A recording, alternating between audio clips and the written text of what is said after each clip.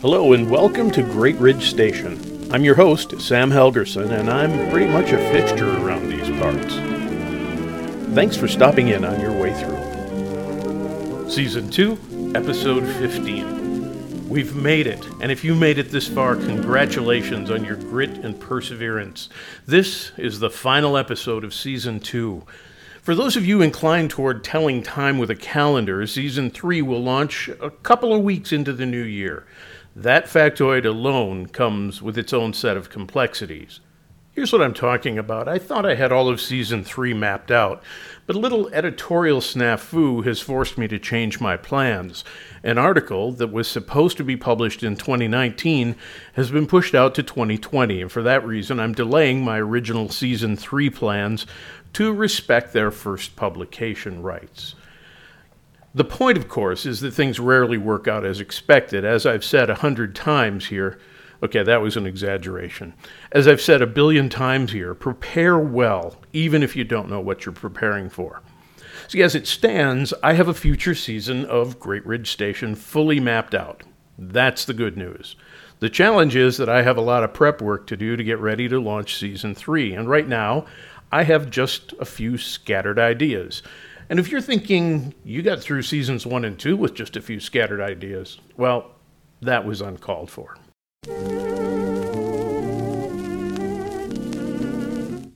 You may have noticed that I didn't even introduce the subject of this episode in the introduction. So with no further delay, here's the material for this time around. Mean and bearing. Chances are, unless you're a complete word nerd, you may never have encountered those words. But scarcity is no measure of relevance, so with that in mind, let's launch into this material. I have a friend, let's call him Dr. Ayiro, who has an amazing presence. He's a man of peace, a man of confidence, a man of great wisdom. And from the moment I met him, I knew I was in the presence of greatness. He comes from a far less informal culture than what we see in the United States. My apologies for the Sam-esque sentence structure. His culture is far more formal than ours. Even so, he asked me to call him by his first name, but I found that I could not. He carried himself in a way that merited my respect. And while he and I wear the same academic title, most people call me Sam, and they call him Doctor. Now let me introduce a rare word. I think it has to do with the way he comports himself. Comport has to do with the way he behaves and carries himself. He carries himself in a way that demands respect. It required that I call him Doctor rather than by his first name. Now, yes, I realize that some of this is way out of style in our current cultural setting. Some of the ideas I share might seem quaint at first, but give them some thought, because even though they are out of style, they're still important. 2 more out of style words. Mean and bearing. Mean is M-I-E-N, and bearing is, well, bearing. Again, 2 words that relate to how we carry ourselves. Mean originally had to do with our facial expression, and it was often expressed as an aristocratic mien. Now, I'm not suggesting that you should act like aristocracy, but I am suggesting that you should think about how you present yourself and how others see you. This is not a one-size-fits-all idea. Mike Rowe of Dirty Jobs has brought a good deal of dignity and value to physical work. Well, he has a completely different mean than I do, and his is completely appropriate. What I wear as an academic is completely different from leaders in different fields. You know, I have some dearly loved friends who introduced me to one of the games they play when they're out and about. It's kind of an advanced version of simple people watching. But whenever they see a really scruffy-looking fellow with a big snarly beard and poor-fitting clothes and worn-out shoes, they play the game of homeless guy or tenured professor. Well, I kind of hope I'm not at that level, but academics being academics, I probably wouldn't know if I was. Here's the point, though. Dress and present yourself as someone who is worth following. This is not always easy. There's a fine line to hit just right.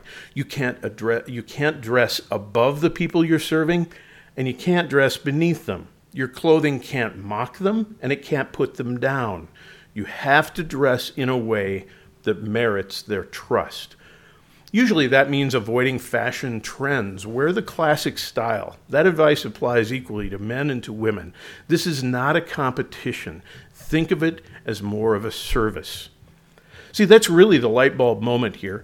Dress in a way that lets people know you are able and willing to help them in the context they find themselves in. Sometimes that means physical help, sometimes intellectual assistance, sometimes it means emotional support.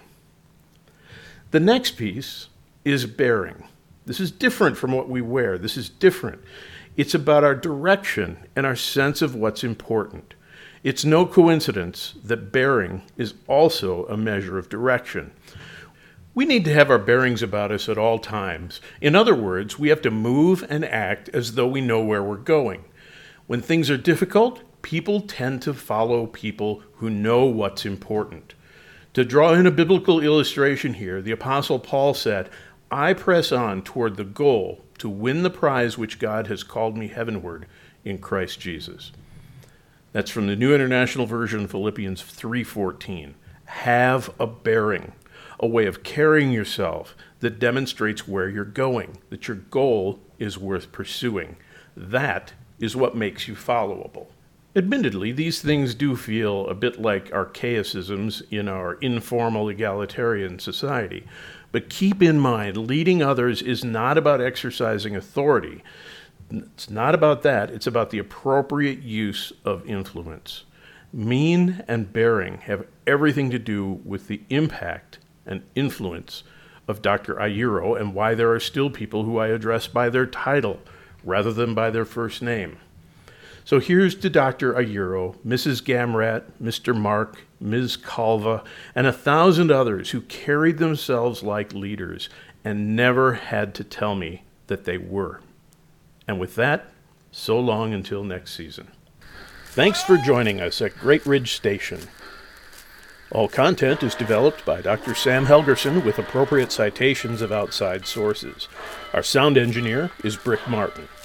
All background and bumper media is in the public domain and retrieved from archive.org. The opening music is from Guy Lombardo, Down by the River. The closing music is from Annunzio Montavani, Skyscraper Fantasy. Limited opportunities are available for supporting sponsorships. Contact information is available on our show page. I'm already looking forward to your next visit to Great Ridge Station. Bye-bye.